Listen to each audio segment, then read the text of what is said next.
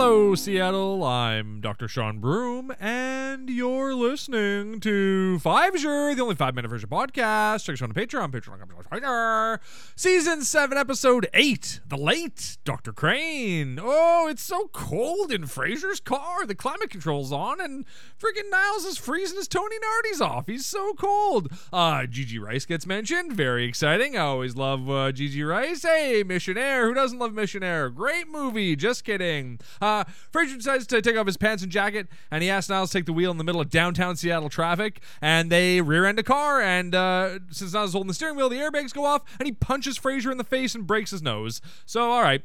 Now they're waiting at the hospital, and they're waiting. A guy's talking in the lobby, and Frasier's like, "Get away from me, you poor man, you filthy poor, get away from me." Mel Karnofsky has his office there. Oh, that's Maris's plastic surgery, and Niles keeps getting billed for Maris's Botox injections. He's like, "This is ridiculous." And so, well, you should go and find out what's going on, Frasier suggests. And Niles says, "Oh, Maris did have a chemical peel at one point where you could see her kidneys for a little while, and that's horrific, but whatever."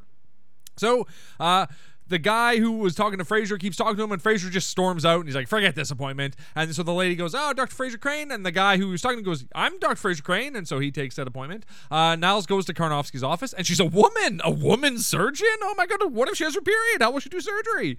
So she's a germaphobe, and she wipes her hands, and she has a Svensson HEPA filter? Oh my god. Niles and Karnofsky are hitting it off, and she's on the museum board, has a closet full of doctor's coats, and Niles is just getting leaky over the whole thing, and they're kind of, so he wants to ask her out. They get everything resolved, and he's trying to ask her out, but then she's like, "I know what you're going to say." And he's like, "What?" And she's like, "Look, for a couple of quick injections, I can get rid of those wrinkles on your forehead." And he's like, "Oh, that is what I was going to say."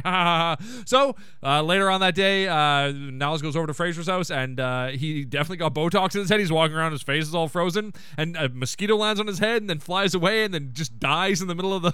It like drops dead out of the air.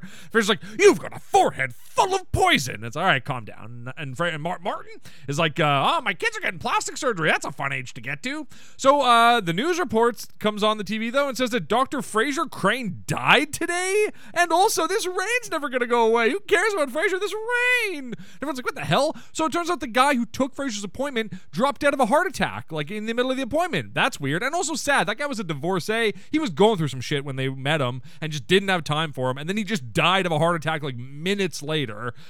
It's kind of really sad. But anyway, Martin is taking advantage of his son being dead, in quotation marks. He got free beers from everyone at McGinney's, and he's like, "The truth doesn't put anything on a coaster, Frasier." Like, ACAB, Martin, jeez. And he's bummed about his obituary. Seeing his life in black and white makes it seem so incomplete.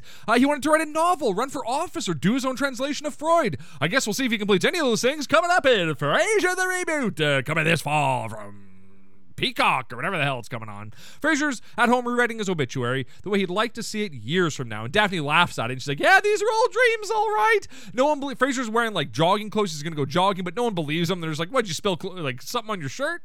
And Martin ran into Gigi Rice and thinks that there's still a shot for Frasier and he should go ask her out, but no. Niles shows up and he's got a bandage on his neck. He went to go see Karnofsky again. She removed a carbuncle, and Martin is just like eating the gift baskets people are sending for dead Frasier. Like, he's just breaking into them and eating them. Frasier falls over and he hurts himself stretching for his run, and now he's got a Frasier Crane, Frasier Kane, and that's pretty exciting. And Martin is loving it, and they're like kind of kibitzing about it, and he's making jokes about it. But Frasier, he needs some more reasonable goals. Travel to South America? Well, that's reasonable. Discover the lost city of the Incas? Well, that's out. And Martin's having the time of his life bonding with Frasier over his cane. Niles and Dr. Karnofsky, Mel, show up for Frasier's opera tickets. Oh, they're going on a date. She's very connected, and Niles is swooning, and I kind of like this lady. And Frasier's like, "Well, hey, nothing puts on love handles faster than chocolate souffles." And Mel goes, "And nothing takes them off faster than me." And oh, that's great. Ooh. And Eddie is just strung out on the carpet. Now, I don't like this new Eddie. He's depressed and drugged up, and I don't like it. From Russia, hey, baby, I hear the blues are calling. Toss salads and scrambled eggs. Oh my. Frasier's learning Russian. Why? Maybe I seem a bit confused. Yeah, maybe, but I got you pegged. But I don't know what to do with those tossed salads and scrambled eggs. They're calling again. So Martin's like, "You discovered something's missing from your life. What do you really want? What's going to make you happy right now?" "Oh, it's weird. I feel like you need to have a beer." So Frasier grabs a bottle of wine and staggers out of the house over to Gigi Rice's. And maybe we'll be seeing her again. I hope so.